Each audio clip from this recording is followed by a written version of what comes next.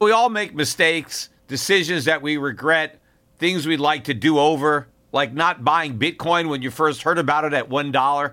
We all carry around different stresses, big and small. When we keep them bottled up, it can start to affect us negatively. Therapy is a safe space to get things off your chest and to figure out how to work through whatever's weighing you down. At times, therapy has helped me and my loved ones in many ways. Therapy isn't just for those who've experienced major traumas. With the right guide, you can discover effective strategies to minimize distractions and truly connect with your needs, setting the stage for a more balanced life. If you're thinking of starting therapy, give BetterHelp a try. It's entirely online, designed to be convenient, flexible, and suited to your schedule. Just fill out a brief questionnaire to get matched up with a licensed therapist and switch therapists anytime for no additional charge. Take a moment. Visit BetterHelp.com/gold today to get 10% off your first month. That's BetterHelp, HELP.com/gold. In my early days, I faced a pivotal moment in my career. Instead of following the herd into traditional finance, I charted my own course. Despite skepticism, I founded my investment firm driven by a belief in economic truth and fiscal responsibility. Through perseverance, I established myself as a leading voice in finance, proving that sometimes blazing your own path is the best way to succeed. To get what you want, sometimes you have to challenge the status quo and blaze your own trail. That's what Harry's did. Seeing people tricked by expensive razors, Harry's took a stand. Instead of pricey options, they offer high-quality razors at a fraction of the cost. That's why when it comes to grooming my face, I use Harry's. Harry's understands the value of quality without breaking the bank. Their razors provide a smooth shave every time, and their shaving gel leaves my skin feeling refreshed and moisturized. So don't settle for the status quo. Blaze your own trail with Harry's. Get started with a $13 trial set for just $3 at harrys.com/gold. That's harrys.com/gold for a $3 trial set. The Peter Schiff Show. I'd like to thank Raycon for supporting the Peter Schiff Show podcast.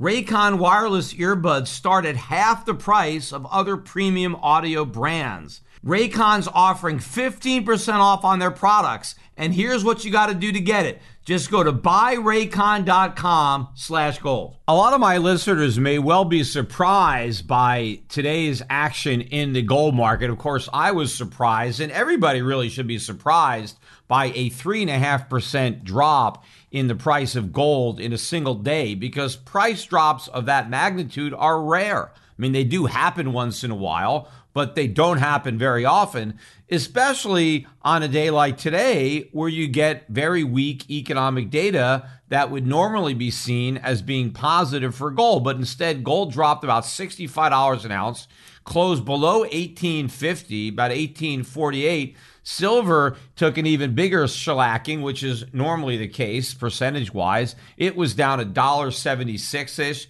$25.35 per ounce. And again, this happened against the backdrop of weak economic data in the form of the non-farm payroll report, which was supposed to be weak, but it ended up being even weaker than expected. And of course, this followed the weak ADP number, which I commented about on Wednesday's podcast. The consensus for the official number was for a gain of 50,000 jobs. Now, they ended up revising the November number up, right, from 245,000 to 336. But that's looking in the rearview mirror, although even December at this point is the rearview mirror, considering that this is January. But it is closer to where we are now. And instead of getting a gain of 50,000 jobs, we ended up with a decline of 140,000 jobs, which beat even the most pessimistic expectation out there, which was for a loss of 50,000 jobs. So much worse than expected numbers. Now, we did get a hotter than expected average hourly earnings number, up 5.1% year over year. Month over month, it was a 0.8% surge. The prior month was up 0.3, and the expectation was for just 0.2 for this month. So literally 4 times what had been expected. Again, this is an inflationary indicator. If you're looking at wages as part of the price structure, which they are, wages are the price of labor. And so if you just look at that number, clearly buying labor is more expensive. And the price of labor gets factored into the price of other goods and services that require labor to produce. Although, what are the factors that was driving this number higher? And so it's really hard to know exactly how much inflation is pushing up wages. And that's if you look at the composition of the 140,000 job losses, a lot of these jobs were lost in the service sector, leisure and hospitality, restaurants, bars to the extent that they're open, hotels. Because of the reimposition of the lockdowns, people are now staying home more because of the jump in the COVID cases. And so if you're eliminating a lot of lower paying jobs, then you have more of the higher paying jobs that are still left. And that's going to skew upwards the average hourly income of all the workers. So I don't know, just by looking at the numbers, how much of that increase is because low-wage workers lost their jobs or because other people are being paid more. Although it also makes sense to me that given how lucrative the government is making it not to work for certain lower wage people, where they can get more money not working than working, or just getting even close to the same amount of money, still makes economic sense not to work when you factor in the value of all that extra leisure and the fact that you no longer have to incur certain job-related expenses that you're not reimbursed for. So if an employer has to tempt a worker to leave, unemployment benefits, then you're going to have to bribe that worker with higher wages in order to take a job they may not like and give up leisure, which pretty much everybody likes. But that inflationary number is part of why gold went down. And again, that seems counterintuitive. Gold is an inflation hedge. But I have talked about it a lot on this podcast. Gold is an inflation hedge, but a lot of the traders, a lot of the short-term speculators are still trading off of an old playbook, because the way the playbook reads for the gold trader is that when inflation heats up, the Fed can be expected to fight inflation. And how does the Fed fight an uptick in inflation? Well, it raises interest rates. That's bad for gold. In fact, the break-evens now for both the 5 and the 10-year tips over treasuries, which is the difference between what the government pays for you to buy a regular treasury bond versus one that has inflation protection built into it, the spread is now above 2%. And so this is rising, and that's indicating that bond investors correctly anticipate more inflation. In fact, there's going to be a lot more inflation than they're anticipating. Maybe it's just starting to dawn on the markets. And as time goes by, people are going to start to see a lot more inflation. In fact, the yield on the 10-year Treasury continued to climb. We closed the day and the week now above 1.1%. It was just a couple days ago, we got above 1%. And now we're 10% higher than that at just over 1.1. The yield on the 30-year is 1.863, inching closer to 2%. And again, the rising rates is what is causing people to be worried about gold. And in fact, look at oil.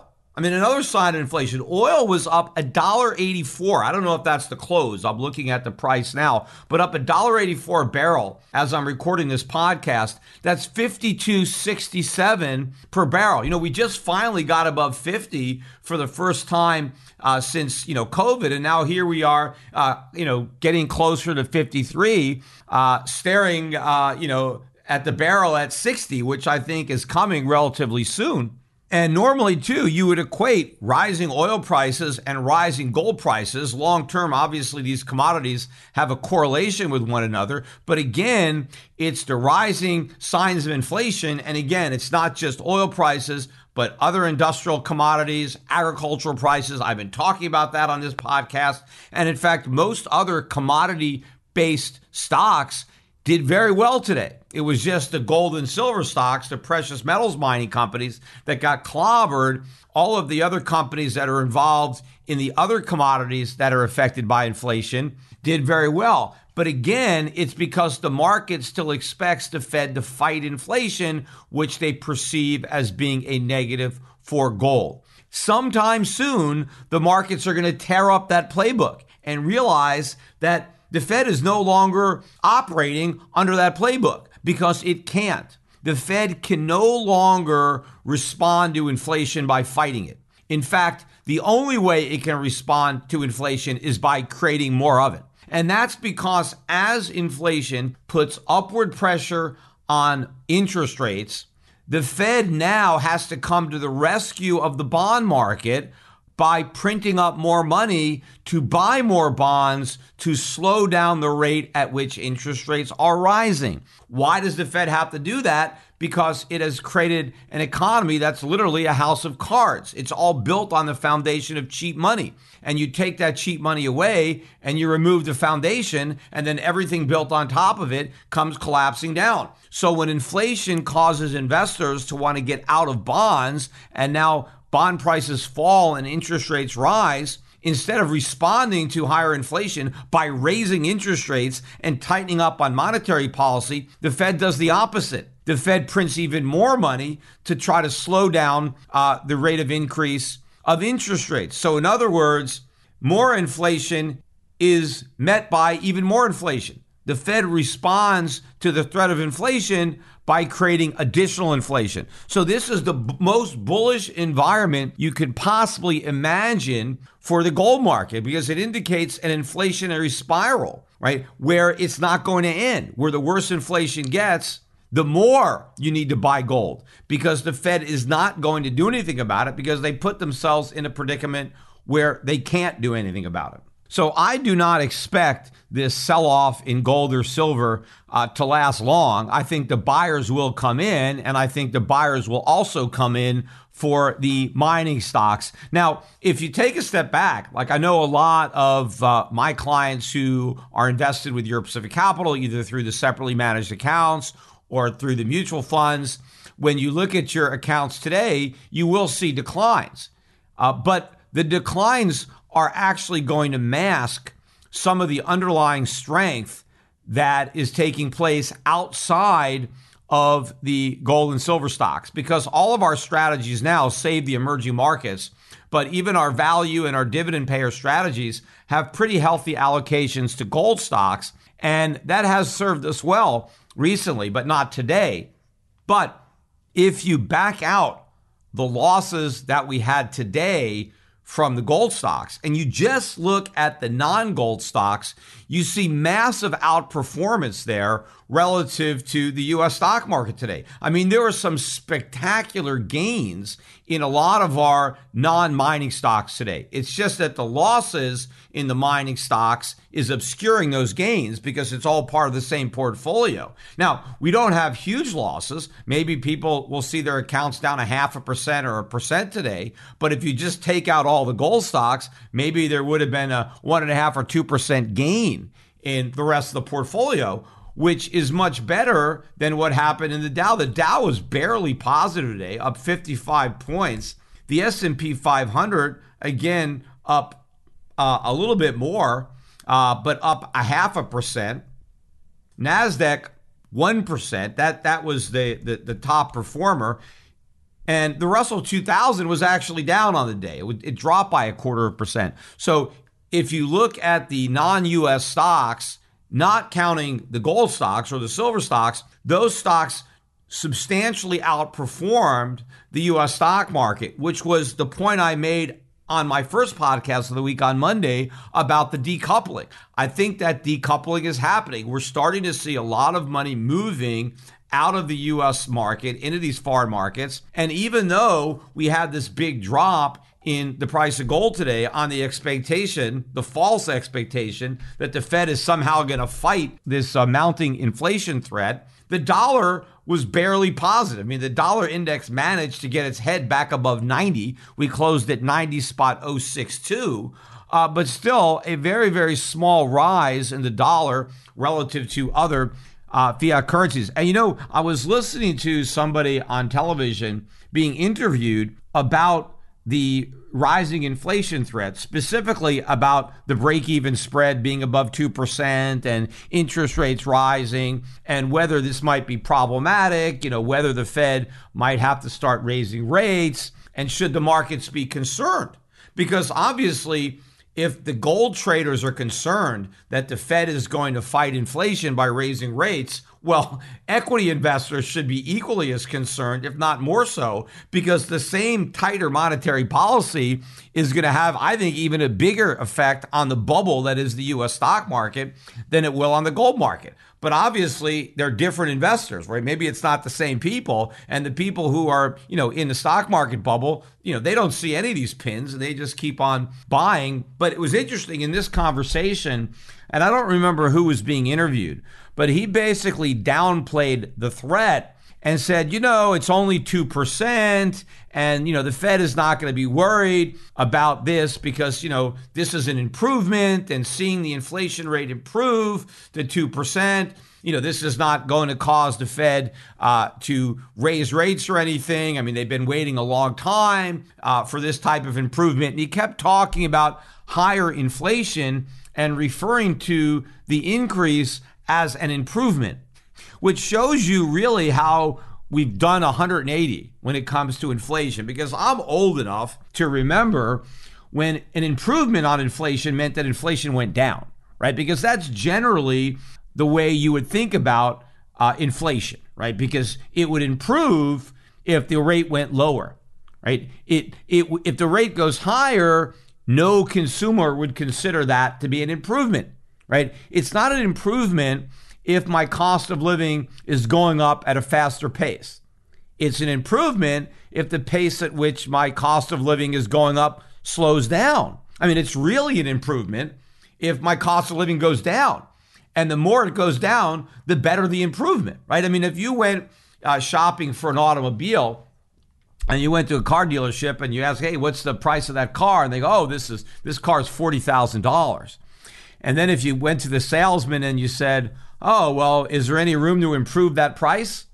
And if he said, sure, and he came back and said $42,000, he gave you a higher price, would you consider that an improvement? Because now you can pay more? No. When you talk about an improvement in the price, you mean a reduction in the price. I mean, maybe it improves it from the perspective of the seller, but not the buyer. And that's what inflation is all about. You're looking at the cost of living of the guy who has to buy stuff.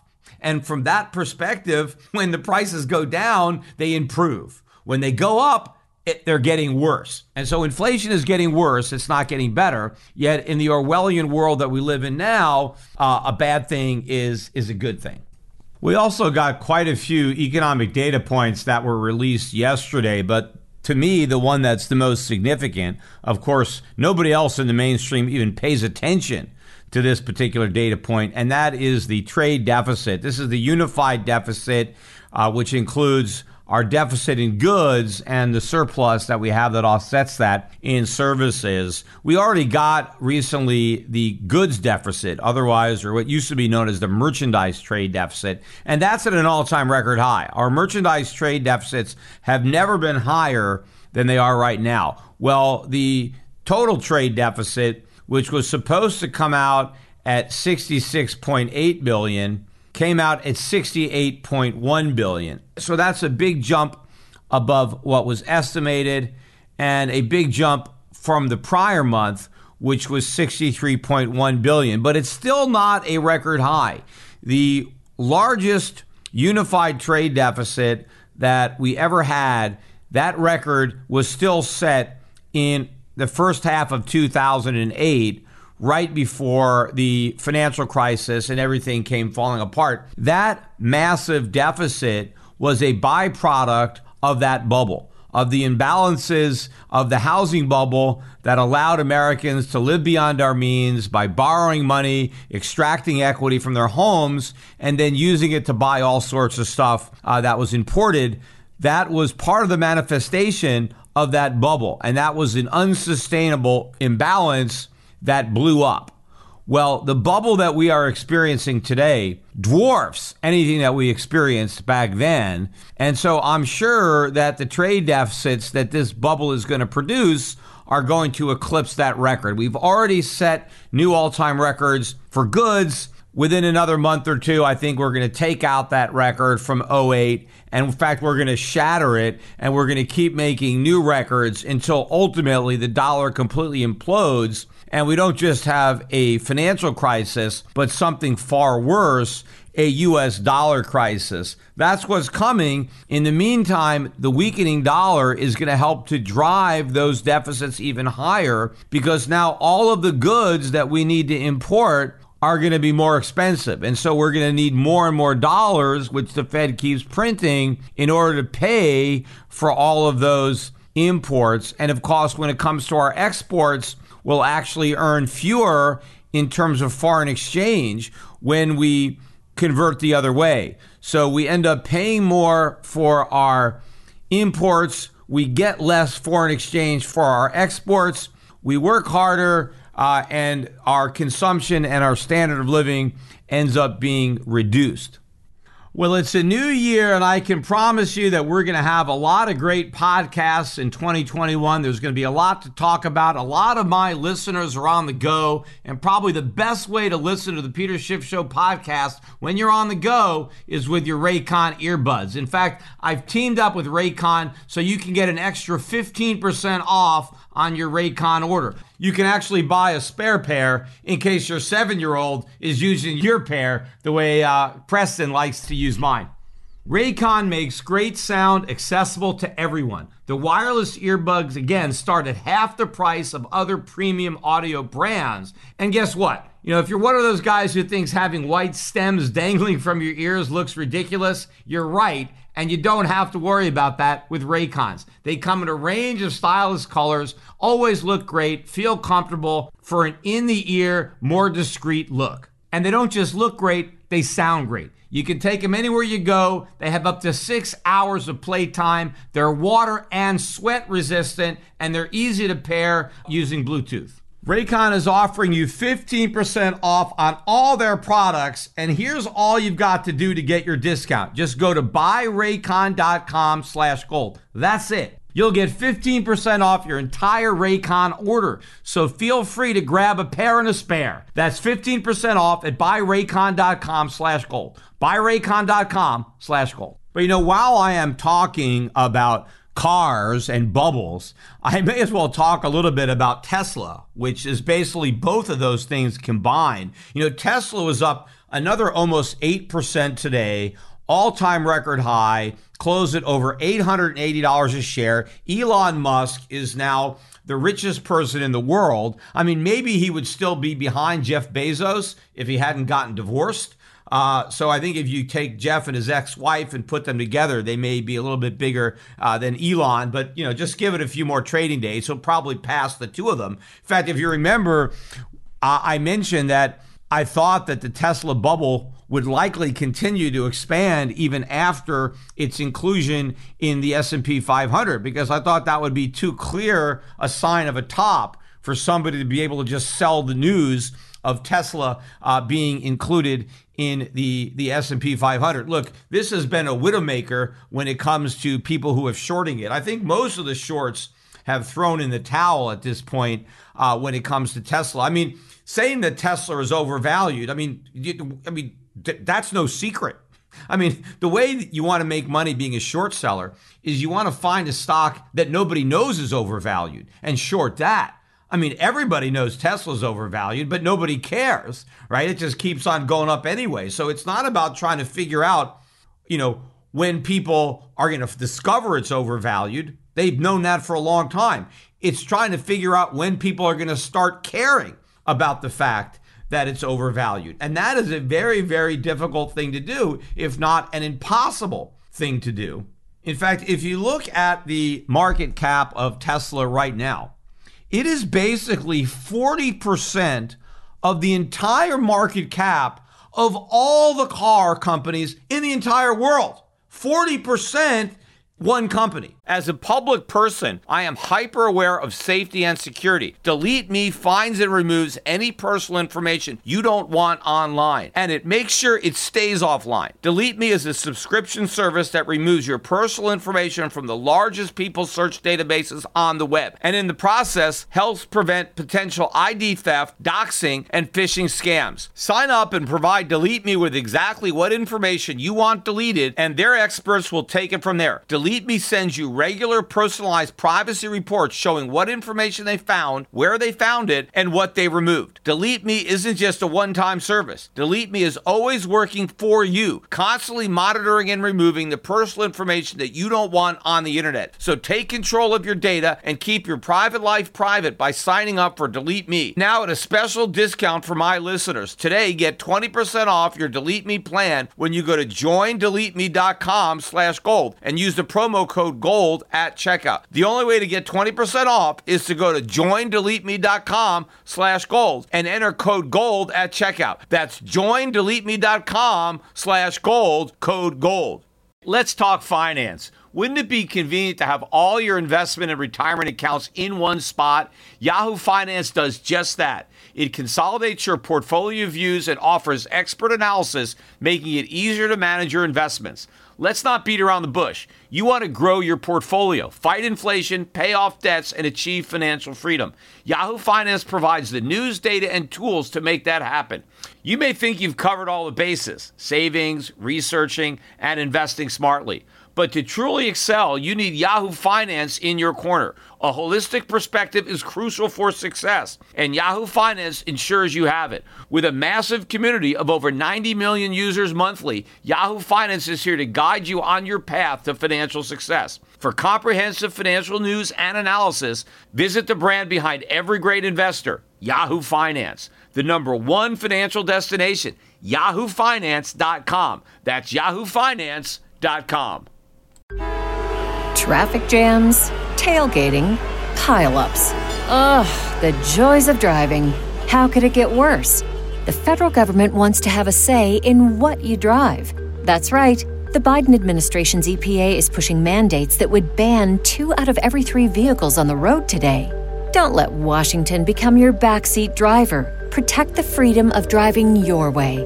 Visit EnergyCitizens.org. Paid for by the American Petroleum Institute. Now, obviously, Tesla doesn't sell 40% of the cars. I mean, not even close. I mean, yes, Tesla dominates the market for all electric cars, right? But that's a tiny market compared to the market for, traditional gasoline-powered cars. Now, maybe what the Tesla bulls are anticipating is that in the future, Tesla will dominate the entire auto market the way it now dominates the electric market. That maybe everybody is going to go from driving a gas car to driving an electric car, and that 40% of those electric cars are going to be made by Tesla, which is pure fantasy. It's never going to happen. I mean, obviously, as consumers, if they do express a greater preference for electric cars, then all these other companies will compete with Tesla and make them. I mean, I own an all-electric car. I own the Jaguar I-Pace. My wife drives it here in Puerto Rico. So, I mean, it's a great car, competes with Tesla. I have a hybrid, by the way. I got a Panamera hybrid. And one of the reasons that we've got these electric or hybrids is there's no sales tax at all if you buy these types of cars in Puerto Rico. So it is artificially increasing the demand for those vehicles. Whether we would have purchased those vehicles absent those tax breaks, it's hard to say. I mean, probably it wouldn't be economical. But with the advantage of the tax break, there is a huge tax. You buy a luxury car in Puerto Rico, it's like a 30 or 40% tax. So that's a big savings by buying the electric car. But again, we didn't buy a Tesla. In fact, they don't even have a Tesla dealership here in Puerto Rico, so you can't even really buy one, or they won't deliver. Rather, I don't think they have dealership, but you can't get a Tesla delivered to Puerto Rico. You can buy it, have it delivered to Florida, and then arrange to have it shipped. But I had no problem getting an electric Jaguar. And now, there's an all-electric Porsche now, too, that you could buy right here from a dealership. But the point is that it is sheer fantasy to believe that Tesla will ever be that large as far as its percentage of sales and profits for the entire industry. In fact, if you look at Tesla today, I said it's 40% of the total market cap. But if you look at the next 10 largest companies on the list, so Tesla's number one. If you then take the next 10 and you add them all up together, you basically get Tesla's market cap. And, that would include Toyota, which is number two, right? Used to be number one, but now it's number two. But you take Toyota and you add Volkswagen, you add Daimler, you add GM, you add BMW, Hyundai, Ferrari, Volvo, throw in a few more, add them all together, and you get Tesla. Clearly, this thing is a massive bubble. And the problem again with bubbles is the people who are trapped inside the bubbles, the people who really love Tesla, they don't even know it's a bubble. At least most of them. In fact, I was watching a bright guy who I do have some disagreements with when it comes to Bitcoin, but I was watching him on CNBC, Chamath Palihapitiya. Maybe I apologize if I pronounce his name wrong. I always have a hard time with that one. But I've mentioned him in tweets in the past when he said things that I agreed with, and I gave him kudos for that. But I was listening to him talking about Tesla in particular. He apparently has a sizable position in Tesla. He is a big fan of Elon Musk. And again, I don't want to take anything away from Elon. The guy is clearly a genius in that respect. But that doesn't mean that Tesla can't be overvalued. But he was having this conversation on CNBC and specifically asked about valuation, right? And, if this could be a bubble. And he just denied it. And he said, look, the music is playing, so we've got to dance, right? He came up with that same expression, hey, I got to dance while the music is playing. And then the guy interviewing him said, hey, wait a minute. When those words were spoken during the 2008 financial crisis, that's what banks were saying. In fact, specifically, the quote was from Chuck Prince of Citibank. And what he said was, well, as long as the music is playing, you've got to get up and dance. I mean, this is what this guy said, who was the CEO of Citi, right? Well, of course, the music stopped playing and everybody on the dance floor went broke, right? The whole financial crisis happened. Those words were spoken by Prince in July of 2007. He's up there on the dance floor because he doesn't want to stop dancing because the music's still playing. Well, that ended very badly for everybody on that dance floor. And it would have been a lot worse had the government not made the mistake of bailing everybody out. So even saying that makes no sense, knowing, how it all worked out the last time, somebody was saying that. But Chamath basically said, well, this time it's different, right? Famous last words. He said that was financials, right? That was just paper pushing, right? And so you can have a bubble when people are just pushing paper. But Tesla is producing real products that people like, right? And so if you're producing a real product as opposed to just pushing paper, well, then it's totally different. Then it's not a bubble. And I thought that was a ridiculous statement to make. I mean, it doesn't matter. You can have a bubble in anything. I mean, there is a price that is too high. And to say that just because the cars that Tesla are making are good cars, and you can argue again how good the cars are or not. Let's just accept the premise that they're making good cars. That doesn't mean that there is no limit to how much you should pay for the stock, right? There is all sorts of expectations that are built into that price that are impossible to ever be met. And that was the same thing with a lot of the dot-com stocks. A lot of these stocks, offered services. They were providing services. It's just that the price that people were willing to pay in 1999, 2000 for the profits that could potentially be made providing these services was ridiculous. It was impossible. And I remember arguing that at the time. And then, of course, the market collapsed. A lot of these stocks went down 80, 90%. A lot of them went down 100% because they ended up going bankrupt. So I thought this was a classic, this time it's different, kind of a bubble. And so I tweeted something out at Chamath, and here was my tweet. I'm just going to read out the text of it. I wrote, watching Chamath on CNBC claiming that this time it's different because companies like Tesla are making real things. And as long as a company makes something real, the music will never stop playing the way it did for the financials in 2008. So just close your eyes and keep dancing. And that's basically what he said. I mean, it's almost verbatim and not exactly because, I got to fit it into a little tweet. And probably within a minute, in fact, the guy was still on the air because I put this tweet out while I was watching the interview. He wasn't finished with the interview. Maybe he was on a commercial break. And then he quickly composed a reply, right, which maybe explains the brevity of his reply. But basically, it was 3 words, and the first one began with F, and the second 2 were "you, Peter." So that's basically it. That's his entire reply to my basically tweeting out what he just spoke. I put down in writing what he just spoke in words, and I just let him read it. And so he, "F you, Peter." The interesting thing about that reply to my tweet is that it got almost 14,000 likes, almost 2,000 retweets, and over 1,000 comments with 3 words, "F you, Peter." That's it. Now, I don't know who's so excited about, flipping me off. I mean, clearly anybody who owns Tesla, right? Anyone who's in that bubble, wants to say that to me, but also Bitcoin, because he is also a big Bitcoin guy. He's caught up in that bubble. And I'm sure there's a lot of Bitcoiners that follow him, and they probably follow me. And so the minute he said, "F you, Peter," well, that's how they replied as well. And, again, I look at that as another sign of a bubble. Because first of all, when you're in a bubble, right, you have to say and believe all kinds of crazy things, when you're in a bubble.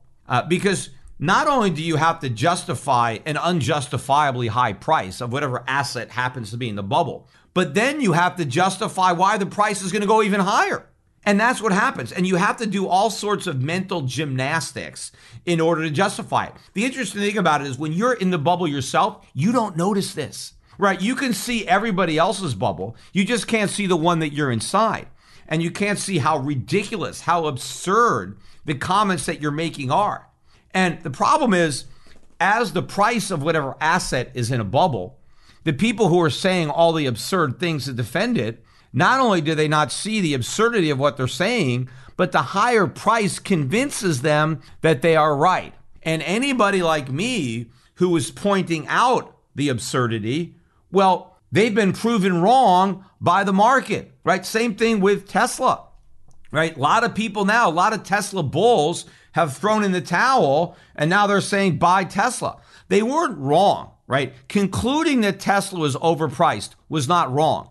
Trying to pick the top by shorting it, that was wrong, because it's impossible to do that. I mean, I mentioned on this podcast a few times, I contemplated shorting Tesla, but then again, I always talk myself out of it. The same thing with Bitcoin. I've never once shorted it, even though I think it's overpriced.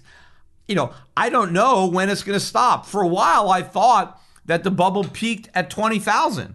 I knew I could have been wrong, but I thought it looked like it had topped out. Well, once it got above 20,000, I was like, well, I don't know where the new top is. I mean, now it's gone above 40,000. It almost hit 42,000 today. I don't know where it's going to be by the time anybody listens to this podcast. Maybe that was the high. Maybe the high was today. I don't know, because 40,000 makes as much sense as 10,000, which makes as much sense as 100,000 or a million.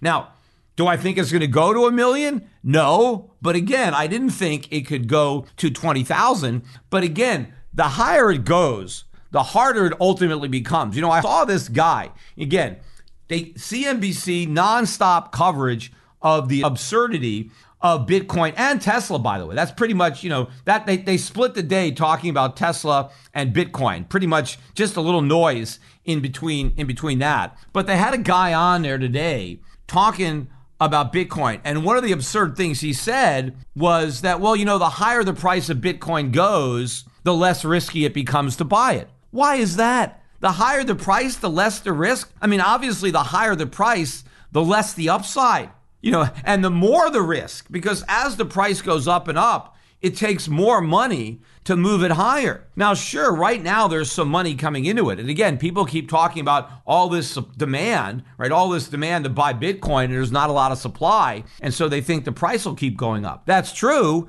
until the demand goes away, because the only reason that there's demand is because people think the price is going to go up. That is the sole source of the demand, because there's nothing else that you could do with Bitcoin except buy it and hope the price goes up.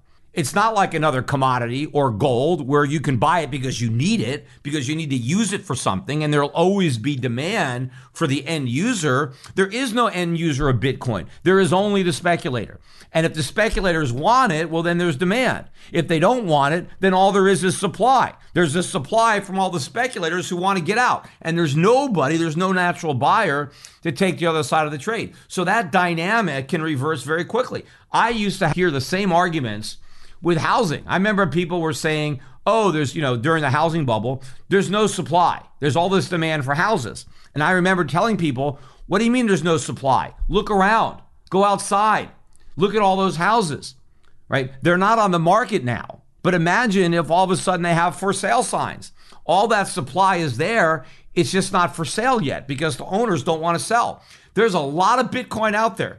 I mean, there's not 21 million of them yet. I'm not sure. I think there's at least 18 million. And of course, Bitcoin is divisible down to a Satoshi. So there's lots of Satoshis out there that people might want to unload. They don't want to unload them now because they think they're going to get rich by hodling them. But the market starts to fall and all of a sudden you get a big pickup in selling. That's it. The bottom drops out. The same thing ultimately is going to happen to Tesla. Now, personally, if I wanted to speculate on one of these bubbles, if you said to me, Peter, you can either buy Bitcoin or Tesla, I'd take Tesla. Because ultimately, I think the downside in Tesla is less than the downside in Bitcoin. And Tesla's beating Bitcoin. Tesla's actually up more than Bitcoin. It's, even though Bitcoin is up so much, Tesla's actually up even more. So for me, you want to get in a bubble, pick that one. But stop comparing Bitcoin to gold. All the Bitcoin guys wanted to rub my nose in the fact that gold was down, 3% today or more. Look at gold, compared to Bitcoin. Gold and Bitcoin have nothing in common. A 3% move is very rare in gold to happen in one day. Bitcoin can move 3% in a minute, but no one really cares right now because people are buying the dip, and the market is going up. But Bitcoin has got nothing to do with gold. It's got a lot more in common with Tesla, even though it doesn't have much in common with Tesla either. Because at least with Tesla, you can have this false belief that one day Tesla is going to have 40% of the auto market, that their cars are so great that everyone's going to buy Teslas and that's all they're going to drive. I mean, I think that's a crazy bet to make. And again, I don't even think most people care. At this point, it's not about valuation. People are buying Tesla because every day it goes up. Hey, I bought Tesla yesterday and I'm up 8% today. If I buy it again, it'll be up another 7% tomorrow. That's why people are buying it. And because the people who didn't buy it feel like fools, or they look like fools because they didn't buy it. And the ones that shorted it don't only look like fools, they've lost a bunch of money on top of looking like a fool because they were short. So people don't even care. It's just a matter of it's going up, so I'm going to buy it. I don't care that it's overvalued because nobody else cares. And that's the same thing with Bitcoin, except it has even less value than Tesla because it is pure BS. And I'm hearing these guys, Anthony Pompliano, who I think is a really nice guy, and I enjoy talking with him. But I listened to him on an interview on CNBC, and he was like, oh, well, Bitcoin is 10 times as good as gold. 10 times as good as gold? How? What can you do with Bitcoin? Nothing. I mean, is it 10 times as good as copper? Is it 10 times as good as oil? Is it 10 times as good as wheat? It's not 10 times as good as anything. It's not even 10 times as good as any of the other thousands of cryptocurrencies that are out there. This is all imaginary. There was one of the guys that was on CNBC, or I think even Pompliano was saying the same thing, that, well, eventually all the publicly traded companies are going to be buying Bitcoin to have on their balance sheet instead of cash. No, they're not. There's no way. I mean, this guy on CNBC, I think the same guy that was saying that the higher the price, the less the risk, was saying that, inflation is 2% now. And, people can't just afford to have cash on their balance sheet and have it lose 2% of its value every year or more. So they're going to have to do something to protect themselves from the risk of losing 2%. And he thinks they're going to do that by buying Bitcoin. I mean, if you're worried about losing 2% in cash, wouldn't you be even more worried about losing even more money in Bitcoin? If you don't think that Bitcoin has more than 2% downside, I mean, you got rocks in your head, right? I mean, Bitcoin could collapse. It can go down 70, 80, 90%. I mean, if you really are worried about inflation and you don't want to own the dollar, I mean, there are other fiat currencies. You can own the Swiss franc. You can own the Singapore dollar, right? You can look at other currencies where the inflation rate is lower. Or if you don't want any inflation at all, you could just hold gold, right? Gold has a lot less downside risk than Bitcoin. In fact, even most Bitcoin bulls will admit that gold has less downside than Bitcoin. So if you're worried about risk of loss, you hedge by buying something that has less downside than what you're worried about. You can't hedge an asset with a riskier asset. So this is just impossible. None of this is going to happen, but this is all the absurd things that people have to say in order to justify a bubble. But one of the things I think is interesting, and I tweeted this out because I hear a lot of the Bitcoin guys talking about this, they actually think that Bitcoin is going to upend the entire fiat monetary system, right? It's going to bring it to its knees. We're going to bankrupt the central banks. We're going to force the governments to bow down before Bitcoin, that the governments are now going to need Bitcoin, and they're going to pay the Bitcoin hodlers any amount of money to get their hands on their precious Bitcoin. I mean, just some of the most absurd things I've heard saying. And this is what a lot of people believe, which is why they don't want to sell. That's part of the hodl and never sell. It's because you're helping to bring down the system. See, if you sell, you're giving up. So what you have to do is hold on to those precious Bitcoin, no matter how expensive they get, and don't sell. Because this is how we're going to bring down the banksters. This is why we're going to collapse the fiat system. We're going to bring down the Fed and the dollar, and Bitcoin is going to liberate everybody, right? And now you hear a lot of Bitcoiners quoting the JP Morgan price forecast, right? JP Morgan came out and said that they thought Bitcoin could hit $146,000 a coin. Now, why 146,000 and not 150,000? I have no idea. I mean, why not $146,214.16? I mean, where'd they pull that number, right? I mean, it's crazy, right? But in any event, they come out with that number.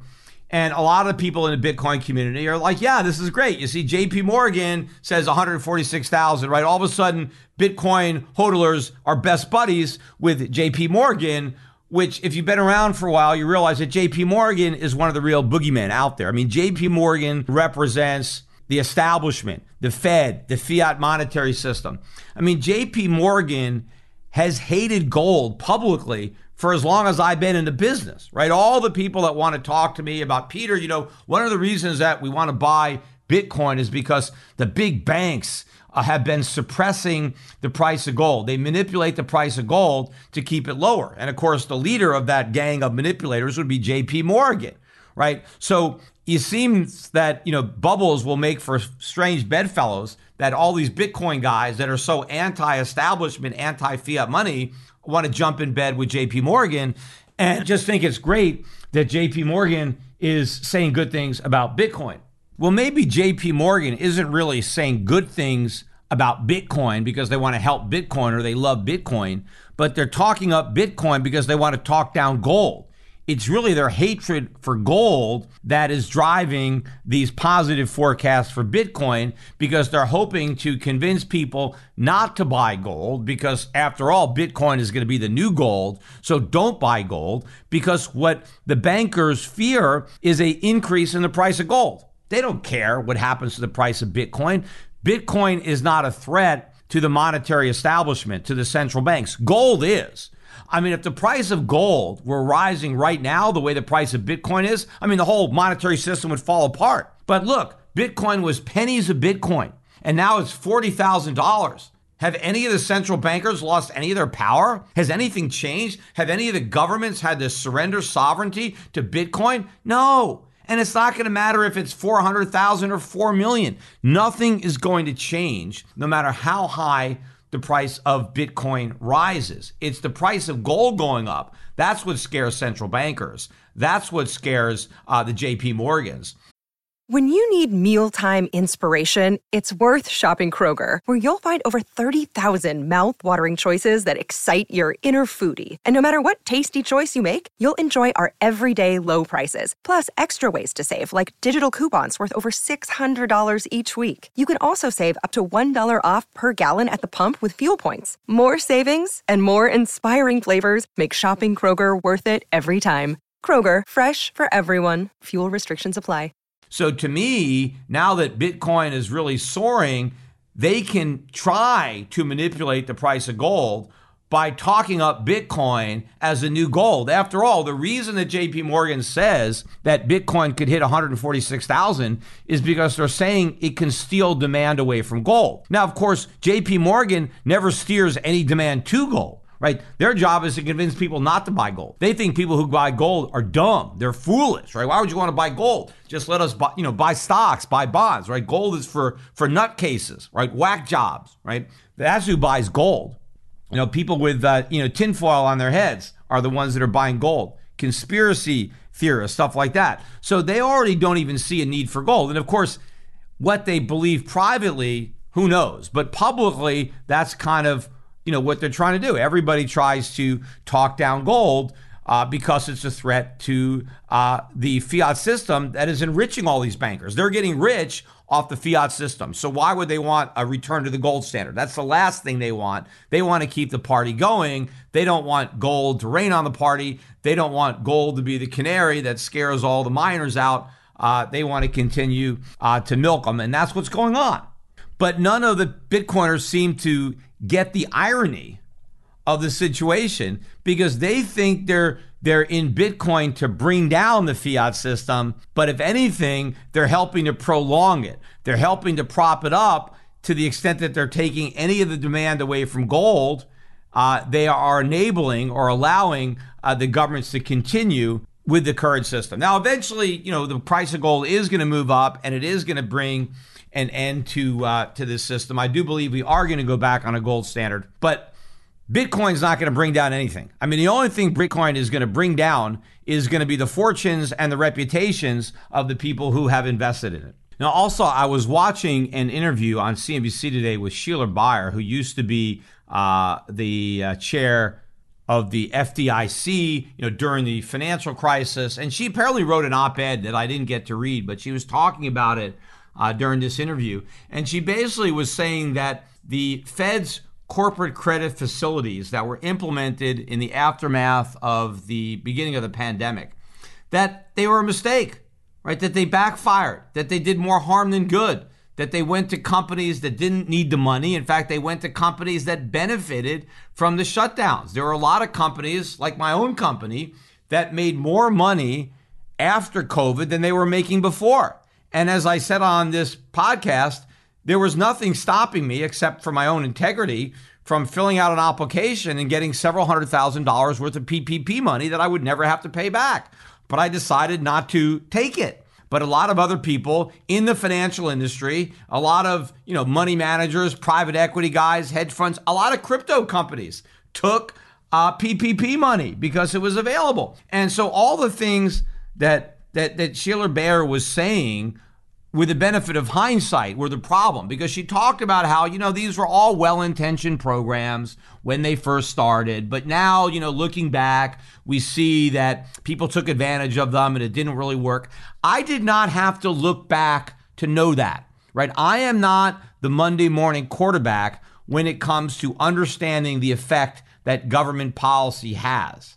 I understand that the road to hell are always paved with government good intentions. And I understand moral hazard. And if you go back and you listen to the podcasts that I was putting out in real time, when all this nonsense was first proposed and then passed, exactly what Sheila Bair is now complaining about having happened is exactly what I said was going to happen. Right? I understand that. And so there are a lot of times where I say things, I make forecasts, and it takes a while, but at the end of the day, people realize that I was right. And I think the same thing is going to happen with stuff like Tesla, right? Eventually, the price of that stock is going to come crashing down, and Bitcoin, the price of Bitcoin is going to collapse in an even more spectacular manner than the price of Tesla. And at least, if Musk is smart, and we know he is selling stock, he is raising capital. He will be able to do some good things with all that money. Maybe he can buy up some of these other automobile companies that are a fraction of the market capital of Tesla, and he can use all this money to really build an even stronger company. But I don't think investors who are paying today's prices are going to make money, because I think they're overpaying. Regardless of how successful Tesla may ultimately be, I don't think it will be as successful enough to justify the prices that are being paid today. That doesn't mean some fool might not pay an even higher price tomorrow, because clearly that's been happening. But this is always the dynamic of every bubble. The difference in Bitcoin is at the end of the day, there'll be nothing left, because none of the money that's going into Bitcoin is going into anything productive. It is all a zero-sum game. Whatever the winners make is what the losers lose. And the losers are the buyers who never sell. The losers are the hodlers who think they're so smart, they think they're such geniuses because they bought when it was cheap, right, or cheaper than it is now, but they still haven't sold. And the reason they're not selling is because they think they're going to get even richer if they hold on, and they're afraid to sell. They're afraid of all the riches that they will miss out on if they sell. But eventually, it won't be the fear of missing out. It will be the fear of losing what you have left. The emotions will flip. It'll go from greed, which is the fear of not making money is really greed. And it's going to go from greed to outright fear. I mean, what happens in a bubble is you have a combination of irrationality and greed. And those two come together in a very dangerous marriage. And the more money people make on paper, the greedier they get and the less rational they become. And then when they eventually find out that they're wrong, they panic. Oh, finally, too, I want to talk about the press conference that I watched this afternoon with President-elect Joe Biden. And of course, Biden and everybody else in the media, they're really going off on Donald Trump, and they're really going off on all of the protesters who were in Washington, D.C. And, as I mentioned on my last podcast on Wednesday, yes, a lot of what was going on in Washington, D.C. was wrong. I mean, people were breaking and entering into the Capitol. People were trespassing. The protests went too far. And yeah, I do think that Donald Trump could have defused the situation sooner and better. But ultimately, he did condemn violence and law breaking and advise people to listen to the police and to respect authority and law and order. But the interesting thing, it's not just Biden, but you have all these people on the left who are condemning everybody who was in Washington, D.C. and saying these are not protesters, these are looters, these are rioters, these are criminals, this is lawless behavior, they must be held accountable. What were they saying again about the people who actually were rioting and looting in the aftermath of George Floyd and all the Black Lives Matter? They were saying, oh, these people are protesting. Oh, they didn't want to call actual looters who were burning down private property and stealing television sets and maybe killing people who were trying to stop them. They were calling those people protesters. Oh, they have a right to protest. Let them protest. Even Kamala Harris, go back and listen to some of the stuff she was saying about these so-called protesters who were rioting and looting. Right. So again, it is a complete double standard. You have a MAGA hat on and an American flag, and you're not a protester. Right there, you're trying to overthrow the country. You're a looter, you're a rioter, and you need to be in jail. Right. So I talked about this double standard before because everybody was saying that what they were witnessing on television in Washington was the biggest disgrace they've ever seen, the darkest day in American history. And wait a minute. It's not even a year ago, going back to George Floyd, the stuff that I was witnessing on television back then was way worse than what I was witnessing in Washington, D.C. Again, do people have a right to protest? Absolutely. Did they take it too far? Yeah, they did, right? But at the end of the day, they didn't take it nearly as far as the Black Lives Matter people and you don't have anywhere near the degree of hostility from congressional leaders or the media back then as they did now. But the other thing I wanted to talk about, one of the things that Biden particularly addressed, one of the topics that he chose to address, and this shows you, how important this is to him, because he didn't really talk much in the way about specifics. And he was announcing, too, that he's got more people. He's finished his picks for his cabinet. And rest assured, we've got all the minorities there. We've got African Americans. We've got Native Americans. We've got openly homosexual cabinet members, right? Not the guys that are in the closet, but people who are openly gay, right? So we've checked all the boxes as far as all the people who have been persecuted, or all the victims are, they're there, right? I mean, to me, I don't care what your race is or your gender or your sexual orientation. Just pick the best people for the job. Of course, if Biden's picking the best people for the job, they're going to be terrible people. Let's face it. Doesn't matter what their gender or sexual orientation is. He's going to pick a bunch of socialists. So the idea that he's picking the best, I mean, I'd rather him just pick a woman than pick the best socialist, right? Or that, because that's really what he's doing, right? Because when he picks the best, he's picking the worst. But you know what I mean when I'm trying to make the point that that's what should be relative. It should be their competency to do the job. And if the most competent, if they all happen to be white men, well, then that's what they are, right? If he really was looking, color blind, like gender blind, like let me take the best person for the job, and I'm not going to look at anything else, but who do I think is going to do the job best? If they end up being all white men, well, then that's what they end up being, right? If they end up being all black women, that's fine too, right? To say that it's better just because we have a mix of races and genders, I think that's a bunch of nonsense. The specific policy that he did choose to discuss was the minimum wage and increasing it to $15 an hour. So that is going to be a top priority.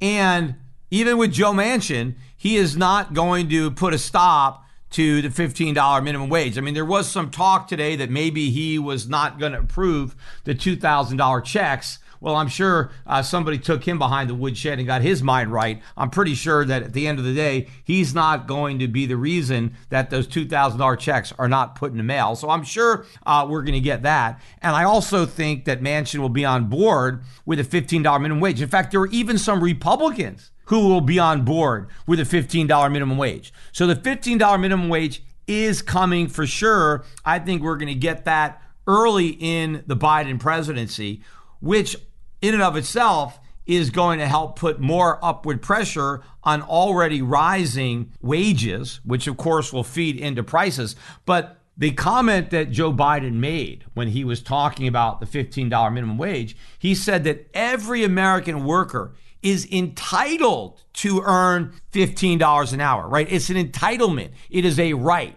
If you have a job, you're entitled to be paid $15 an hour. Well, how is that, right? Because when you have a job, right, you are making an exchange with an employer. You are providing an employer with your services, and in exchange, he is providing you with money, right? That's the trade. And both parties need to benefit in order for this contract to be entered into. Obviously, the worker, right, he's, selling his labor. And when you're going to sell your labor, well, you want the highest possible price. Now, there could be some other criteria. I mean, you also want benefits maybe or good working conditions. So somebody might be willing to take a job that has a lower price, lower wages, if there are some other benefits to the job that the worker valued more. But you evaluate the entire compensation package, everything about the job, and you take the best opportunity that you have. And remember, everybody who accepts a job also has the opportunity to work for themselves. I mean, anybody can work for themselves. I mean, just, go outside and start knocking on doors and ask your neighbor if you can mow their lawn. Everybody can be self-employed. Well, I guess if you don't have a lawnmower, I mean, you could just go out on the street and wash windows. Wash people's windows. You just need a cloth or something. I mean, everybody can work, or take out the trash, or say, hey, can I clean out your garage or whatever. Everybody can be self-employed. The problem is most people realize that they will make more money working for somebody else than working for themselves. A lot of it is because of a lack of capital, right? As I just said with the lawnmower, you want to mow somebody's lawn. I mean, sure, you can say, hey, can I mow your lawn with your own lawnmower, right? If somebody has a lawnmower, you can offer to use their lawnmower to mow the lawn. But, there are a lot of lawn mowing, gardening services where they have the lawnmowers, right? And the worker doesn't have the money to buy his own lawnmower, so he works for an employer who can provide him with the lawnmower, and he has a job mowing lawns using the capital of the employer. A lot of people don't have their own capital, and it's the capital that makes you more productive. Your labor productivity, try mowing a lawn without a lawnmower. If you were to cut the blades of grass individually because you didn't have a mower, it's going to take you forever.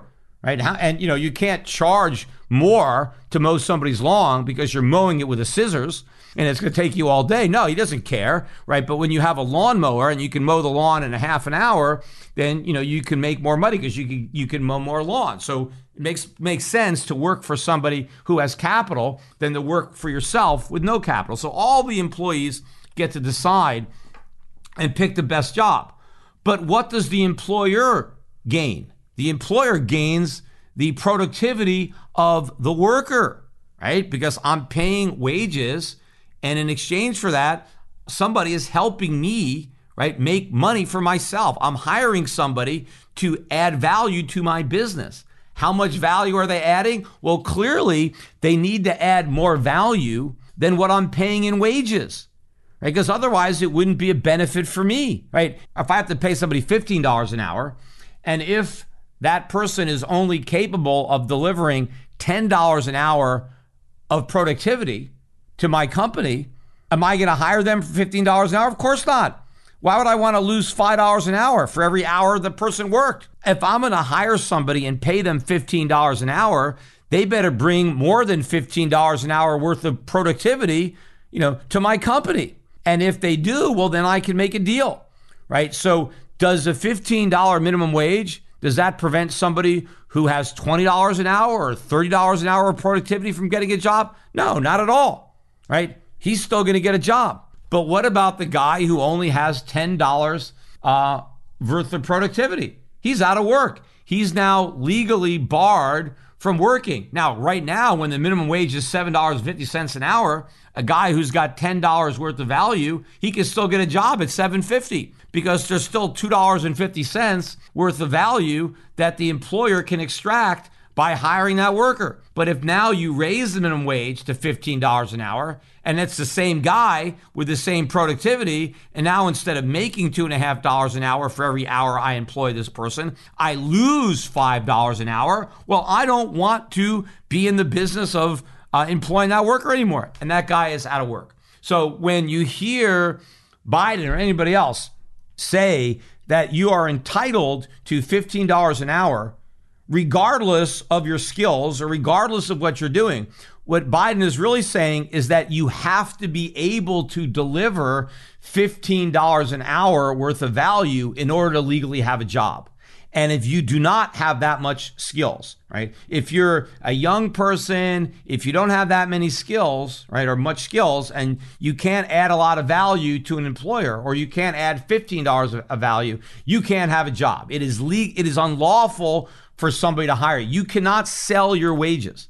See, really what's happening is the government is diminishing the rights of individuals to sell their labor, right? It doesn't really hurt employers. Everybody wants to look at it from the perspective of, the employers, they're hurt because now, they're forced to pay workers more money. No, they're not. They're not forced to pay workers any money. They're not forced to hire anybody, right? You're going to have a lot of people unemployed at $15 an hour that may have been employed at $10 an hour. Where the force is, the people who get impacted by government are the workers, because they are forced into doing something. They now have to sell their labor for $15 an hour. And if they can't find an employer willing to pay them $15 an hour, they can't work. It's illegal for somebody to say, well, how about $10 an hour? Will you hire me at $10 an hour? Even if the employer would say, you know what, at $10 an hour, I think I'd take a shot. $15 an hour is too much. I don't want to pay $15, but yeah, I think we can do a deal at $10. I'm willing to pay you $10. What the minimum law does is makes that illegal. So the worker, even if he wants the job for $10 an hour, he can't take it. Now, obviously, some politician thinks $10 an hour is too little. Well, if the worker doesn't think so, why shouldn't he be able to take it? Because these workers are a lot smarter than the politicians. They realize the best way to get a $15 an hour job is to take the $10 an hour job and develop on-the-job training, learn more skills, make yourself more valuable. You can't climb up the job ladder unless you get on the first rung. Most workers are smart enough to know that. They just want to get on the ladder. The idiot politicians want to knock off the first few rungs and make it harder and harder for people to get on the job ladder in the first place. So if they can't get their first job, they're not going to get their second job. They're not going to get their third job. So what are they going to do? Mr. President-elect Joe Biden, they're going to turn to welfare. They're going to turn to crime, right? They're going to have to make their money illegally because Biden and his buddies are going to make it illegal, right, to earn the money legally, or they're just going to go on welfare, which is fine with Biden because that's just another voter that he can count on come the next election. Because once the government bankrupts you, once they make it so the only way you can survive is by getting a check from the government, then you're bought and paid for. They can count on your vote. Again, the government is great at crippling you and then saying, you see, without me, you couldn't walk, so you better keep voting for me or you're going to lose this government crutch.